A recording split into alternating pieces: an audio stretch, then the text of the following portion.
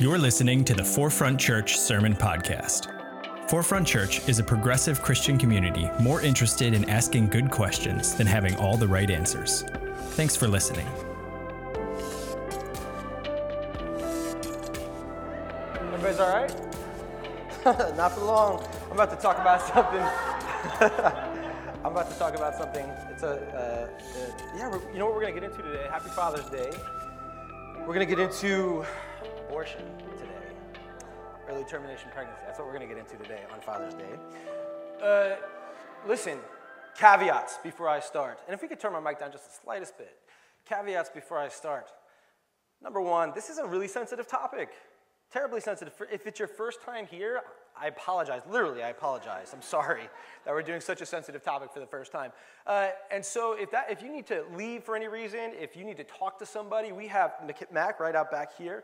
She's willing to talk to you. Where's Phil? Phil is right over here as well. Don't let Phil fool you with his long hippiness and his hair. He's actually part of our leadership team, one of our elders, and an incredible person to talk to. So, for sure. And I just want to know that you just know that this is a safe space for you. Okay, it's a safe space. So if this is uncomfortable in any way, don't sweat it. I'm okay with you leaving, all right? Second caveat, I'm a white cishet man. I don't have full business talking about this, right? And so because I don't have the experience of others who can bear children, let this be the beginning of a conversation rather than the end of the conversation. The last thing we need is another white, straight, cishet men telling us what to do with our bodies, right? So this is the beginning of the conversation. You're allowed to disagree. You know, unity in Jesus Christ, not uniformity. Okay, so if you disagree, feel free to disagree. It's really okay. Okay, I'm okay with all of that. All right, caveats out of the way. Ready? Here we go. All right, this is old information, but I have a question for you. What is the busiest traffic day of the year in America? Somebody tell me. Thanksgiving. No. What? Mother's Day. Y'all know that Mother's Day is the busiest traffic day of the year in America? Right? Father's Day is today, and I'm a father. You know what I'm going to do today? I'm probably just going to sit on the couch, which is no different than the other day. Like, truly, maybe I'll have a special drink, like a mezcal or something. Anybody like mezcal? Yeah. But otherwise, I'm not doing much of anything. Mother's Day, we shut down the highways. You know why? Because ultimately we understand that at its core, this is a matriarchal society. We recognize, I think, where power lies. And yet what I would say we do is I would say for our entire American history, we have worked really, really hard to subjugate women, to subjugate mothers, to subjugate those who are able to have children. We've done a really great job of being power over an entire group of people. And I think in our churches, we have done an incredibly good job subjugating women, telling women and others who can have children what they can do with their bodies, and creating a power over structure in the church. We have done that. And so because that's the case, I absolutely need to talk about, when we talk about, sex positivity, and we talk about purity culture, we have to talk about some of the laws we've created around purity culture and around the Christian subjugation of women and those who can have children. Because we've done that, okay? We have to acknowledge it. And so in acknowledging it, I want to say that like last week, Sarah New talked about how we have to think about sex work differently, right? How many people heard that? We're here for that? Yeah, that was excellent. I'm going to talk about why we need to think about early termination pregnancy a little differently, okay? All right. A couple of months ago, we posted on our website, we said, hey, there's another way to think about early termination pregnancy, another way to think about abortion. And we got by far the most comments and the most, engagement that we've ever had as a church. And these are what most of the comments were like. About 3/4 of the comments went something like this. You can't ignore the Bible, you deluded murderers. Or how deceptive that this church doesn't read their Bibles. Y'all are wolves in sheep's clothing. You are deceived. Try reading Psalm 139 and Jeremiah 1. The Holy Spirit is going to serve you up a big fat L on a platter. And that last one, I didn't really know what they meant. Like sometimes people call a blunt an L. And so I just kept thinking of the Holy Spirit serving up a blunt on a platter. And I was like, that's interesting. But I'm pretty sure they mean a loss. Because a lot of these folks thought that our church, we don't read the Bible at our church.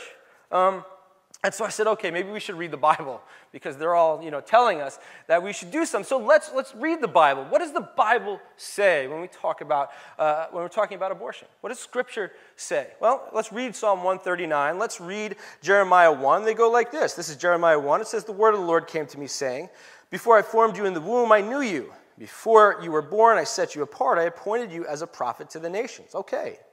And then Psalm 139. For you created my inmost being. You knit me together in my mother's womb. I praise you because I am fearfully and wonderfully made. Your works are wonderful. Now, these are beautiful passages. They're wonderful. These are great prayers. I love these passages. Like passages of great comfort. Who is feeling a little anxiety? Just me. I love these passages because when I'm feeling a little bit of anxiety, they're comforting, right? So Jeremiah, what's happening is he's about to tell all of Israel that they're about to be captured by the Babylonians, and God is basically giving him a pep talk going, you got this. I've known you from the beginning. This is what you are made to do. Okay, this is not Jeremiah going, all right, I'm about to tell all of Israel that they're going to be held captive. And by the way, God, early termination pregnancy, your thoughts? That's not happening here, okay? Same with David. David is being chased by King Saul. He's hiding out in caves. He's praying to God and writing these prayers down. And while he's being chased by Saul, fearing for his life and hiding in caves, he's not going, hey, God, by the way, quick question. Early termination pregnancy, what do you think people 2,000 years from now should think about it? Right? That's not happening. Okay? We get that. And yet, what we've decided to do is we've decided to read our scriptures in such a way where we take everything literally, right? And all of a sudden, it's a constitution. And what do we say at Forefront? We take scripture so seriously that we can't always take it literally. Thank you. We can't always take it literally. Because if we're going to take that literally, here's what else we have to do. We got to take all of the scripture literally. And when we do that, frankly speaking, oh boy, scripture's unpleasant. Truly unpleasant. What I'm about to read to you is unpleasant. So another content warning. This comes from the Torah. Now the Torah was the law, right? The Torah was the thing you should take literally if you are a follower of God, okay? People knew that the prayers of people like Jeremiah and David were one thing, but this was the law, the thing you should take literally. So what does God say in terms of early termination? God says, but if you have gone astray while married to your husband and you have made yourself impure by having sexual relations with a man other than your husband, here the priest is to put the woman under a curse. May the Lord cause you to become a curse among your people when he makes your womb miscarry and your abdomen swell. May the water that brings a curse enter your body so that your abdomen swells and your womb miscarries. And then the woman is to say, amen, so be it. Wow, this has come straight from our scriptures. This is pretty awful. Because what's going on? What's going on is God says if a woman has an affair, then we should pray that this pregnancy ends early. Right? That's what God's kind of commanding here. In Exodus and Deuteronomy, it says similar things, except when two men are fighting. If two men are fighting and you happen to hit a pregnant woman and this pregnant woman, her pregnancy ends, well, then it's up to the husband to decide whether or not there should be any restitution because, frankly speaking, and most theologians agree, that child is not a child yet. Okay? So in our law, the law of our scripture, we have a God who, when it comes down to it, whether we like it or not, and I have a ton of trouble with this, a ton of trouble, whether we like it or not, is commanding early termination in some regards and in some respect. All right, that's an issue, okay? Again, if we're reading Scripture literally, we need to read all of Scripture literally, and this becomes a problem, okay? So, if that's where God is in the law, how do we get here? How do we get to where being quote-unquote pro-life is synonymous with being a Christian? How do we get to a place where you all maybe have been told, hey, if you do this, if you are a person of loose morals, you're going to be in really bad shape, and this is going to happen to you, and you should fear for your soul after this. How do we get there? My youth leader, growing up, said there's one unforgivable sin, and it's abortion. And if you have one, or if you aid and abet one, you're going to hell. Legitimately said that to us. Why? How do we get to that place? And even the comments we got when we posted, they were really awful. Really awful, from so-called Christians. I'm going to tell you how we got there, and I'm going to give you maybe a 5-minute history lesson. Can I do that? Yeah. Y'all okay with that? Yeah. So now I'm deviating from Scripture, and I'm going into a history lesson, and we're going to take a hard right turn, okay? Okay, all right, let's do it.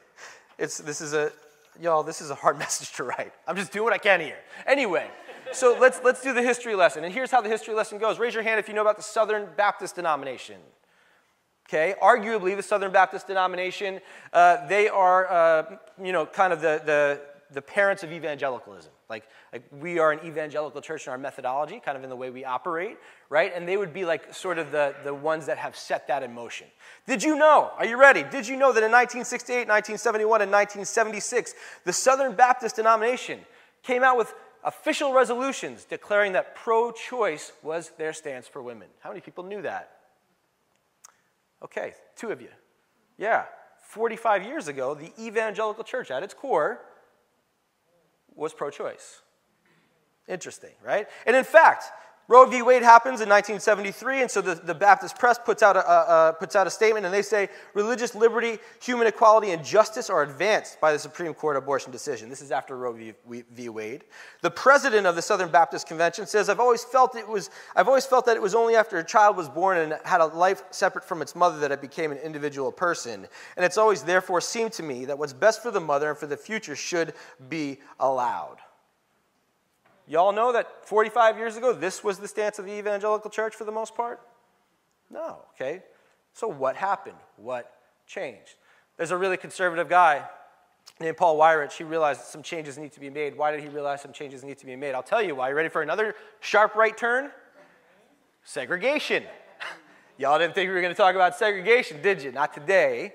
Not with this. But what happened was in 1954, Brown versus Board of Ed. Y'all remember learning about this? Said schools had to be desegregated, except if you were a Christian school. If you were a Christian school, you did not have to desegregate. And so all the racist parents said, great, we're going to put our kids in Christian school. Okay? All the racist parents put their kids into Christian schools up until the 1970s when Richard Nixon comes along and he says, hey, Christian schools, you can't segregate anymore. If you continue to segregate, you're going to lose your tax-exempt status. And all those Christian schools were like, hey, we have a lot of power and influence with the racists, and we want to keep that power and influence with the racists, and you're making us lose that, right? And so they lost that. This guy, Paul Weyrich, goes, well, we need to have power and influence somehow. How are we going to have it? Like, we got to do this. And so first he says, hey, maybe we should all get behind porn, right?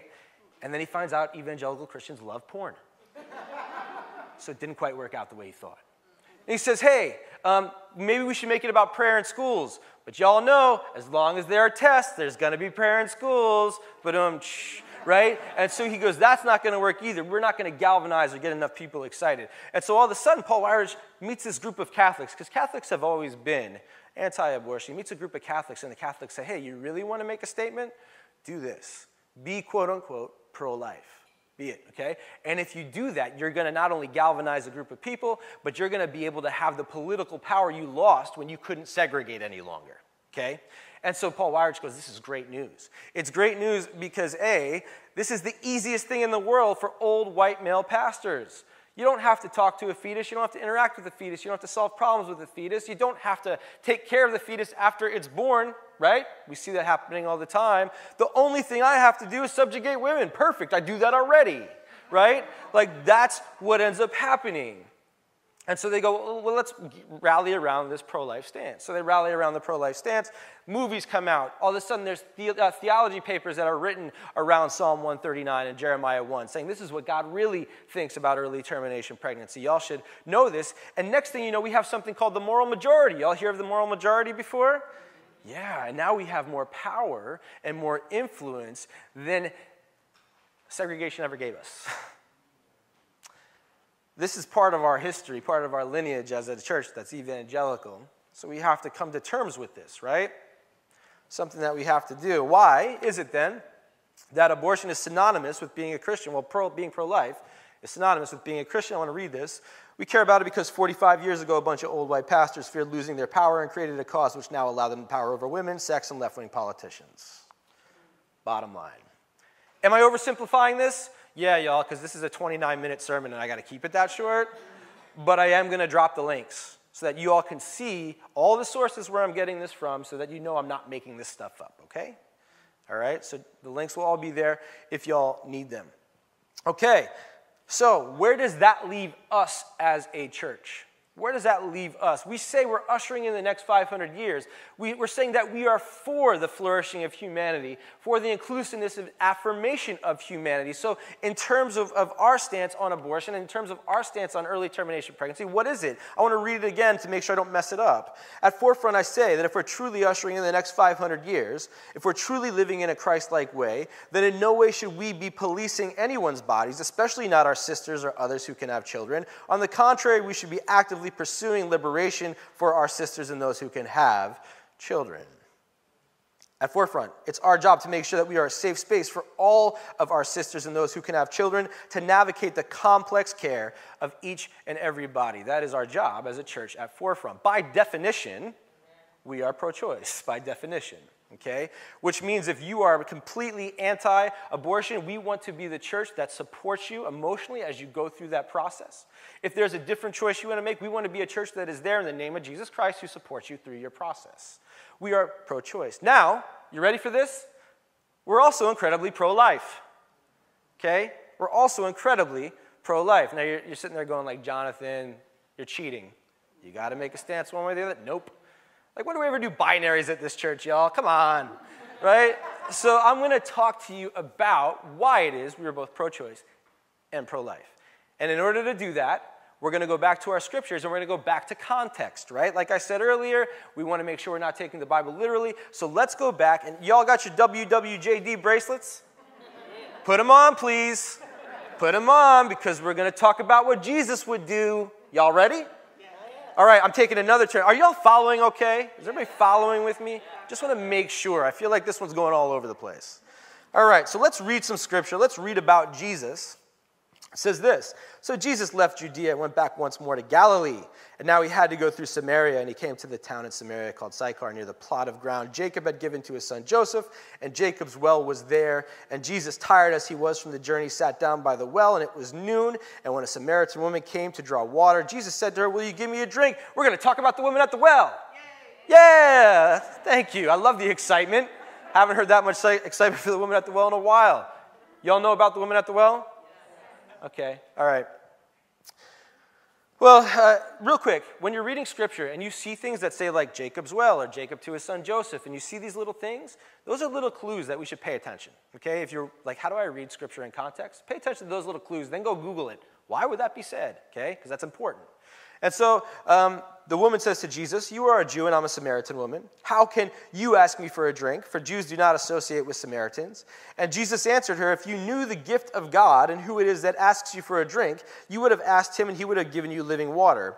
"Sir," the woman said, "you have nothing to draw with and the well is deep. Where can you get this living water? Are you greater than our father Jacob, who gave us the well and drank from it himself, as also did his sons and livestock?" Okay, so now this Jacob's well thing keeps going on. What's up here? What's happening?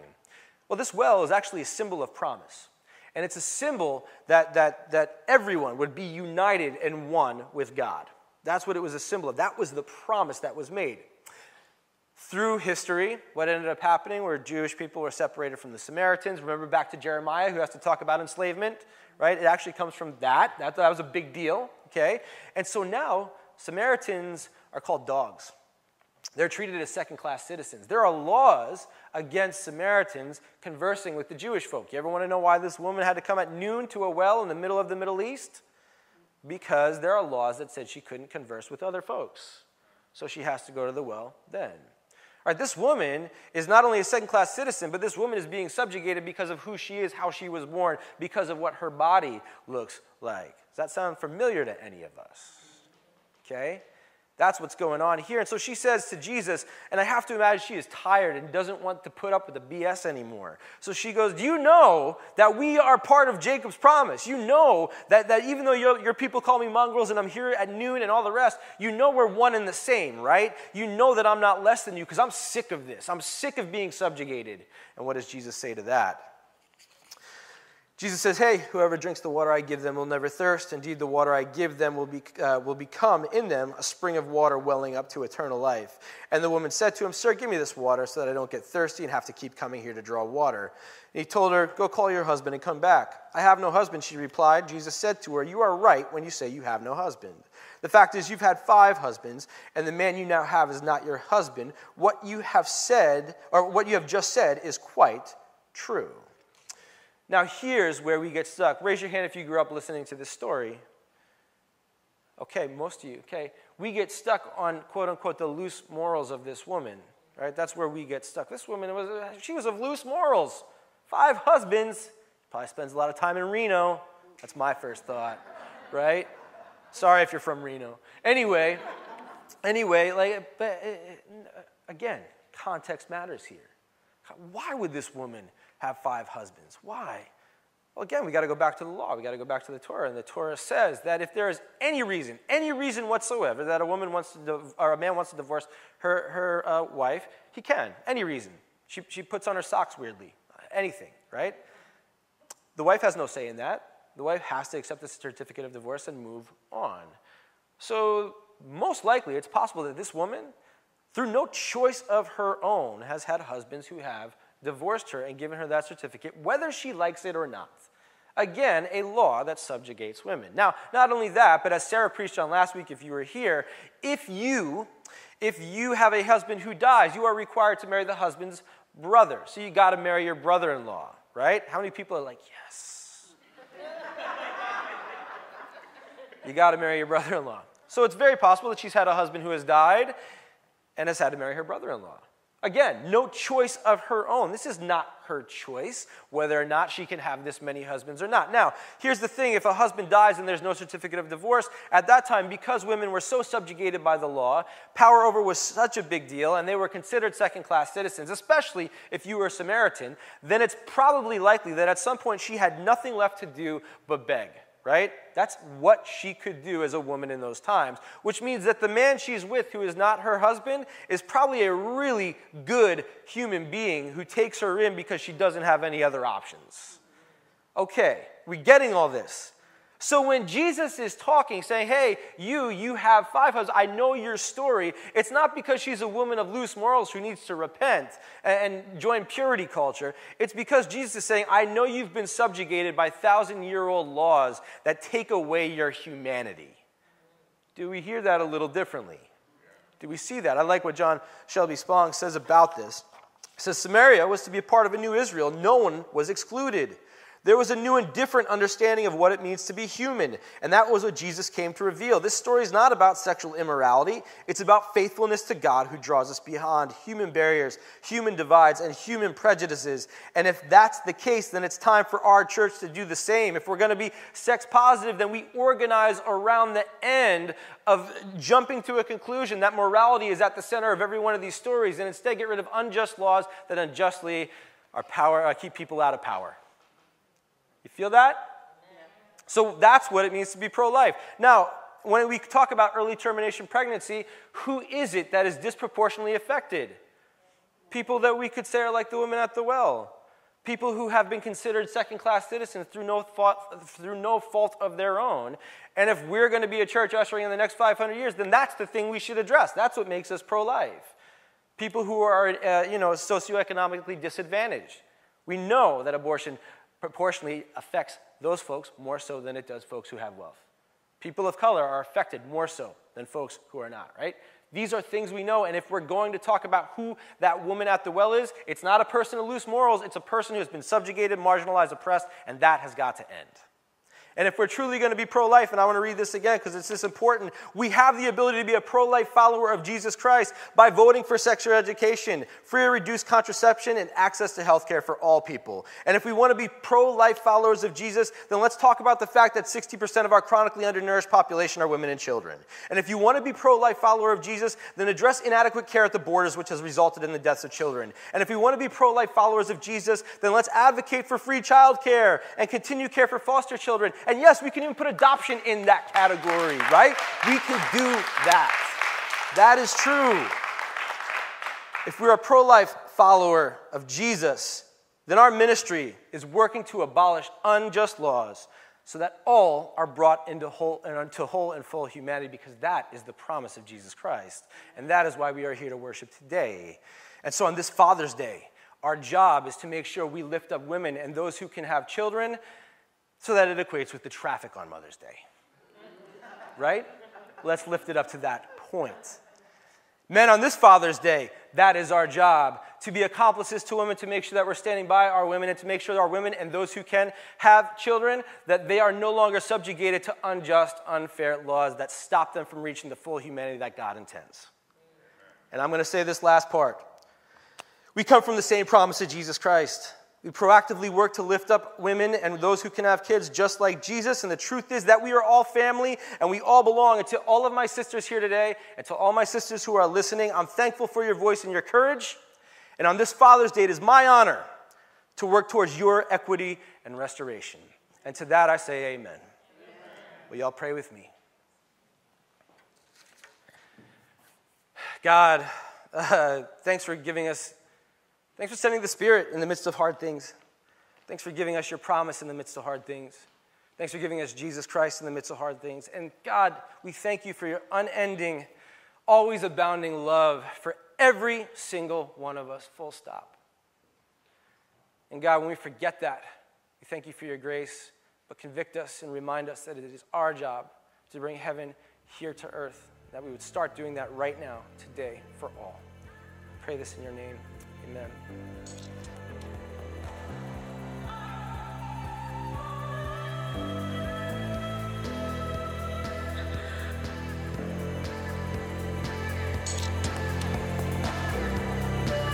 Thanks for listening to the Forefront Sermon Podcast.